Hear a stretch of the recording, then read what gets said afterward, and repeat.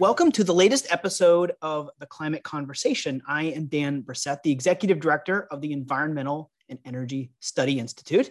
Let me introduce my co-host, Sydney O'Shaughnessy. Hi, Sydney. How are you doing today?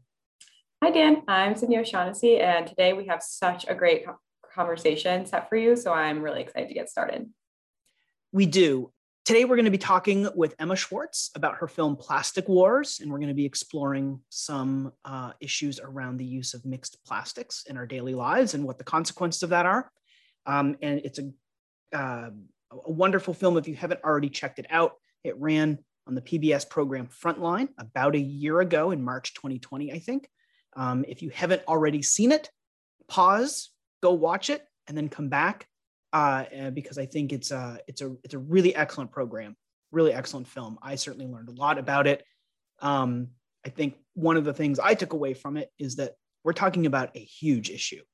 We're talking about in 2018 alone, we're talking about 36 million tons of plastic created in the United States.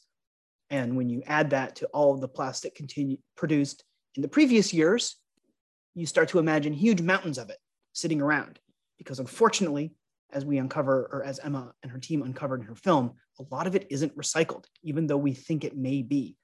And as a consumer in the most consumer-centric country on the planet, it does make you wonder and rethink some of your behaviors and some of your practices about, am I really doing what's best for the environment when I make this purchasing decision based on the packaging? So it's a wonderful film. It's something that I've certainly thought a lot about since I've seen it. And I encourage everyone to go take a look. Sydney, I'll turn it over to you. Yeah, and I mean, we really wanted to focus on plastic and waste and that kind of topic because this episode is airing during April Earth Month. And we want to make sure that we are focusing on pressing environmental issues to highlight during Earth Day and Earth Month in April. And I totally agree with you, Dan, about the magnitude of the plastic problem. In the United States, we typically have this out of sight, out of mind mentality where you're like, I did my duty, I put this piece of plastic in the bin and it disappears forever. But what Emma's film, Plastic Wars, is really showing us is that it's not actually going away. Just because we aren't seeing it in our own homes, that doesn't mean that it's being properly recycled or even being handled in the United States. And so our conversation with Emma today is really illuminating, and she just knows so much about this issue. And we're very excited to talk about the magnitude of this problem with plastic and recycling, but also the solutions on different policy and individual levels. So I guess I'll just introduce Emma. We've talked a lot about her, but let me just introduce who she is. Emma Schwartz is an award-winning producer and reporter. She's worked on dozens of films that dive into a wide range of topics from affordable housing to disaster recovery. Her recent film, and the one that we're going to be focusing on today, is called Plastic Wars, which uncovered the industry's decades-long campaign to promote recycling as a way to sell more plastic. Emma began her career in print journalism and then moved into video and television in 2008. And she also has served as an adjunct journalism lecturer at the University of Maryland and was a recipient of fellowships from the Journalist Law School at Loyola Marymount University and the FAU Scripps Howard Institute on the Environment. Hi, Emma. Thanks for being here today. We are very excited to talk to you about your expertise on plastic waste and your recent film, Plastic Wars. Thanks so much for having me. Appreciate it. Great. So let's just jump right in and start with the basics. Your film frequently highlighted the chasing arrow symbol on all of these plastic containers that we see in the grocery store. This symbol looks like it's on all plastics. So can you really break down what that symbol means and if it means that everything is recyclable?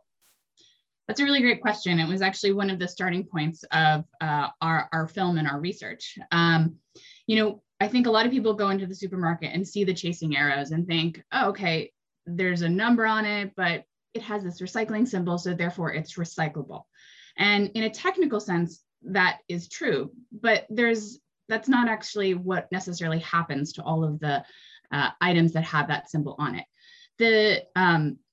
The code was actually developed in the late 80s as a way to help sort of both separate different kinds of plastics to say, well, you have a bottle, it can't be recycled with a film. And so all the number and the symbol indicates is what kind of plastic it is. And there's actually many, many more kinds of plastic than the 1 through 7 code that was developed. So when the symbol was created, we had talked to this recycler from the 1980s, Coy Smith. And, he said that back at that time, he started having people coming into his recycling facility and they would say, look, this item has a recycling symbol on it. Why are you not taking it? And, he said, well, it's not recyclable. I can't recycle this. I can't sell it to anyone. I run a business. And, what that led to was a big controversy at the time because people got the impression that because this symbol had the recycling symbol on it, it meant that it could be recycled. And, there was a series of meetings between the National Recycling Coalition and the plastic industry to try to come to a conclusion, to try to change it. And ultimately, that stalemated and things never changed. And so we've had decades in which consumers have gone to the grocery store and they see the symbol and they know it's the recycling symbol, but it doesn't necessarily mean that that packaging can be recycled. And the reason is fundamentally recycling is a business. And so just because something can be recycled in a lab doesn't mean there's going to be a market for it, doesn't mean anyone's going to do it and anyone's going to pay for it. So that's the short story of the recycling triangles, the recycling symbol code. Well, thank you. So basically, that means that I'm just trying to distill it down again. So basically that means that everything is technically recyclable, but not economically feasible. And that's why a lot of these companies and plastic producers can't actually take them back and recycle them. Correct. And I think, the question and the debate that, the recyclers in the plastic industry have had is, is the symbol itself misleading? And many recyclers believe that it is unfair because it creates the perception that something is recyclable. And, there have been some efforts to change in certain packaging, and there are, new kinds of symbols that some brands do use. So, this is an active conversation inside of the industry as to, whether or not they can fully move away and provide more guidance that's clearer. But, even that is very difficult because recycling is really a local issue. And so whether something is recyclable is not something that, any national brand company can tell you clearly for every consumer across the country. Thank you. Thanks for joining us today, Emma, and congratulations on a wonderful documentary. It's one of my favorite episodes of Frontline. I watched it again last night, and it's incredibly well told. For the plastics industry, making recycling work, or at least creating the perception that recycling was working, was a strategy behind selling more plastic, or at least part of a strategy behind selling more plastic. And it seemed that the industry essentially used the possibility of recycling or the potential of recycling to sell more and more plastic without actually tackling recycling technology, improved sorting techniques, and also the infrastructure and almost the supply chain that follows after you put something in the recycling bin. What are the lessons that our audience should take from this with an eye on improving the ability to make recycling possible in the future? Well, I want to sort of take you back to some of the folks that we talked to from the late 80s and the 90s inside of the plastic industry. And this was a time when there was a lot of pushback from a number of local governments, activists about plastic waste and plastic recycling. And there was the threat of bans on certain kinds of plastic packaging. And that was really a motivator for the industry, where they felt like their product that was their bread and butter could be kicked off the shelves. This was sort of the story in Minnesota, where the industry went in and said, let's come up with a way to work this out. And there were efforts to look at what was technologically feasible and how to recycle it. But what many people in the industry concluded, and had known actually even before that in earlier iterations of these questions, was that it was going to cost way too much to be able to recycle everything at the rates that many consumers wanted, or that people might want to have happen. And so I think the the thing that caught our attention was that, as there's been increasing questions about the amount of plastic waste that we're seeing today, in the oceans and everywhere, there's been a renewed push by the industry that they're going to come up with new forms of recycling technology, and that they're going to, invest millions or billions into making this happen, which is a very similar kind of pledge that they made decades ago, which ultimately sort of fizzled out when the public attention, turned a different way. And, that's sort of generally, a very sort of common, business practice, right? If the pressure's not there, if there's not regulatory oversight, what's the economic incentive when you have a lot of competitors who aren't otherwise putting money in there? So, that's understandable in that sense. The question, I think, comes down to whether the focus on, recycling is the right question to be focusing on. Because, if the economics don't make sense for certain kinds of plastic to be recycled, what are other ways of reducing what we use and the consumption of those? Or are there ways to make certain kinds of recycling more economically viable? And I think that's where a lot of the policy conversations are today. Well, I'm really happy that you brought up the policy aspect, because my next question really has to do with that. So how has state and federal legislation played a role in how we have managed plastics in the US? So, historically, waste has been a not just a state, but very much a local issue. It's sometimes a state level, and very limited role of the federal government. There's been some, obviously, regulating landfills and things like that, but by and large, this is something that every locality decides themselves. And one sort of commonality over the years in the United States is that, for the most part, it's left to the local government to come up with a way to pay for that. It's not the responsibility of the producer. And ultimately, when it's left to the government, that means it's left to the taxpayers, to the consumers. There's one exception, and this isn't strictly about plastics, but in the world of recycling, and that's the bottle bills, which had sort of come in, is particularly in the early 70s. They started to, phase out in the face of industry opposition about a decade later. But in these states, there's a fee. It was 5 cents, got raised to 10 cents. It depends on the state, to help cover the cost of recycling. And by having that reclamation fee in states with a bottle bill, you have a more than double rate of recycling for those bottles, whether they're glass bottles, whether they're plastic bottles, whether they're aluminum cans. And that was a very different model than what we have in most places for most other kind of recycling. And there is a big difference in what kinds of incentive that creates for companies and consumers to recycle more. Well, I grew up in rural Vermont, and we have a 5-cent deposit. And there were never any plastic bottles or aluminum cans on the sides of the road. And it was a huge fundraiser for us when we were in Cub Scouts. Everyone collected bottles. Yeah, I grew up in California, and I remember in 2nd grade, we had a can contest, and we had to collect the most aluminum cans. And then we took them down to the recycler. The team that, it was like tables, the 4 tables that you sat at, the table that collected the most got to go take the whole class's aluminum cans down to the recycler, and we used the money to get ice cream.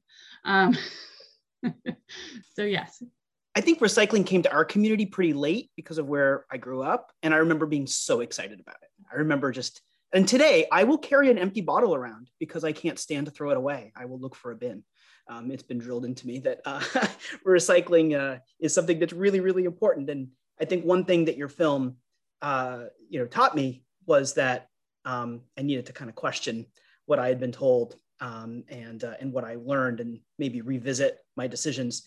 The thing that really strikes me in the report is when you're in the grocery store and there's a thing of guacamole or something on the shelf. And I had a flashback that I had a very similar container in my refrigerator, even today.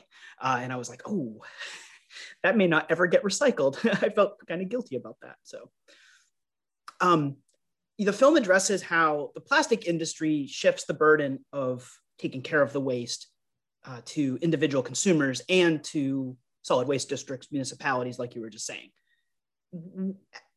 can you explain the balance of where current policy places that responsibility? And are there any initiatives underway that you're aware of that would sort of shift that balance, and perhaps some states or localities might be looking at extended producer responsibilities?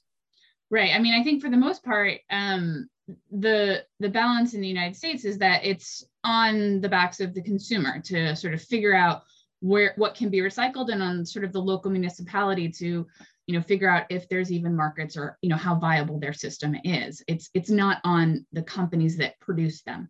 And the companies that produce these products say, look, we're not the ones getting rid of the waste. That's on the consumers. If things end up in the ocean, that's on the people. If, people want recycling, they can pay for it. That's not our responsibility. However, there are a lot of folks that say, well, you're producing this packaging that's creating, waste in our communities. And there's been models in other countries where they've put fees on this that create what's called extended producer responsibility, so that they have to help cover the cost of recovery. It's similar to the bottle bills, but a little bit different. And this has been introduced in a number of state legislatures in the last couple of years. And I believe just last month, I think it was 9 states had introduced extended producer responsibilities again in the legislative session. When we were working on our film, California was really stepping out there to say they were trying to pass a bill. And, there was a lot of questions about, well, if California does it, such a big state, that could really sort of shift the ball nationally. That didn't happen that year. And, that is, still expected to be hotly debated again this year. So this is an active conversation. And I know on a congressional level, there was an attempt to kind of review what is potential model policy and introduce legislation there. Though, most people that I've talked to have, believe that it's most likely, if anything moves forward, that would happen on a state level. But, this really, that obviously any shift in sort of the burden or responsibility would be a pretty big sea change in how waste, and particularly plastic waste, has been managed in the United States for decades. Okay, my next question, I know it's a loaded question and it might be really, challenging to answer, but I would still like to know your thoughts. Like, in general, what do you and your team think are the most important takeaways from your film for an audience that is thinking about policy? I think that the most surprising thing to me was actually trying to think about recycling. And, I think as you sort of said before, recycling, we've always thought of this as something that is always good. But the reality is sometimes a little more complicated. And one of the, things we learned with David Alloway, who is with the Department of, let me start that. It's like the DEQ. David Alloway, who's with the environmental department with the state of Oregon, is that just because something, can be recycled, it may not actually be the packaging with the lowest environmental impact, and it makes this whole conversation very complicated, because if you just say, well, all plastic, I'm not going to use it, that's not necessarily incentivizing the use of a product that's going to be better if you're thinking about, impacts for climate change, right? You use something that's steel, it's eminently recyclable, but it weighs a lot and it takes a lot of energy to produce. And so,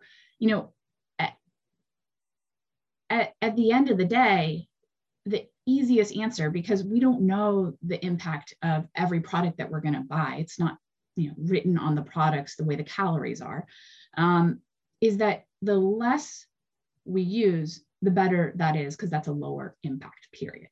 And, fundamentally, there's not a lot of transparency about the impacts, and that makes it very difficult for consumers to make informed choices. And so, generally, I think as consumers and also as journalists, we like transparency. Obviously, sometimes there can be too much information to sift through, but I think there could be a lot more that would make things clearer. And I know that there's been, for the past, however many years, there's been a lot of focus on recycling, but you're proposing maybe that the conversation should shift towards more of the reduce aspect or transparency aspect, so that consumers know what's up. I mean, I think everyone that I've talked to in the policy world, says, look, recycling serves a purpose and it is valuable in many areas. Plastic bottles can be recycled, aluminum cans are very recyclable. And so nobody's saying, let's, throw the baby out with the bathwater here. And I think that in talking to a lot of the recyclers, some of the reluctance to sort of get into the complexity of it is they worry that if you take one item out, consumers will stop recycling wholesale. And that isn't necessarily the best choice either. But, on balance, we've had so much of a focus, if you think reduce, reuse, recycle on recycle, which is sort of the easiest and sort of lowest impact thing that we can do. And reducing and reusing have a bigger impact. And those are harder. Those are more complicated to come up with an economically viable solution for. And, for a lot of reasons, there's been a lot less of a focus on that conversation. And I think that's where there are some policymakers and thinkers that we've talked to that are trying to sort of raise those questions and figure out, how does that work? And I think, that'll be very interesting to see. My first question is, I think and this is something that really comes out in the film, focusing on recycle at the expense of reduce and reuse is maybe not the best strategy overall for dealing with the problem. However, I was just thinking, as I was listening to you speak, and I was thinking back to the film last night, we know from how we've changed our behavior to start recycling more, we know that behavior change is possible. Do you think behavior change is equally possible when it comes to reduce, reuse, if we focus our resources on those two parts of the equation? It seems like it could be more complicated because we live in a consumer-driven culture and society. And recycling doesn't cut into our need to consume, right? Reduce and reuse makes those conversations more complex. And even if I think personally as a parent, having something that's easy, that's a little bit of applesauce in a pouch to give to my kid, I got to say that that there's value in that for me. And so that is not reusing something either. And I think that that's a much harder conversation and shift culturally if folks are thinking about that. All right. The last question is kind of a downer, but I don't really want it to be a downer. After all of your work on the film, everything you've learned about the plastic industry and where plastic ends up and how it's created, do you think this system is permanently broken, or do you think there's hope for improvement?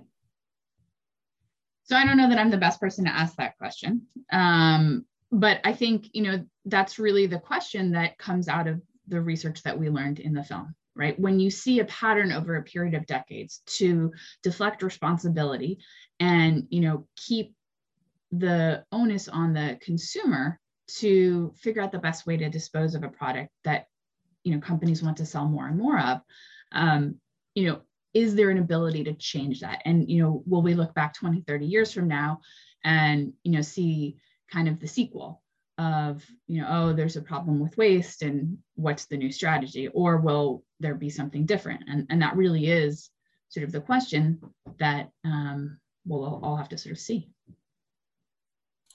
Well, thank you so much for your time. I really loved talking to you today. It was really illuminating, and I really just never really thought about the plastic industry from like start to finish, and it's just so much more complicated than I could have ever imagined. So thanks for breaking it down for us. Well, thank you for your interest, and appreciate taking the time to talk about this. And thank you, Emma. It was really a delight to talk with you, and congratulations again on a really successful film and really impactful, at least on me, film. Do you have any projects or other things that you would want to take a moment to direct our audience to so if people are interested in learning more about your work? Well, the film, thankfully, one nice thing about Frontline is they're available online for free in perpetuity. And so, folks can always go and take a look and watch it. And, it'll be interesting to see, how that squares, 5-10 years from now. Well, that was an excellent conversation with Emma.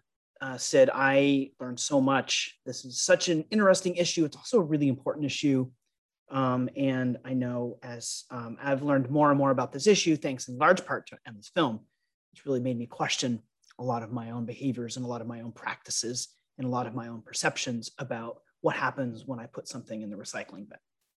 Right. And it also really made me feel like we should be holding these big producers accountable as well. And we can do that through our actions as individuals, through what we support and how we're voting and those types of things. Thank you again, Emma. And as always, if you want to learn more about EESI's work, head to our website at eesi.org.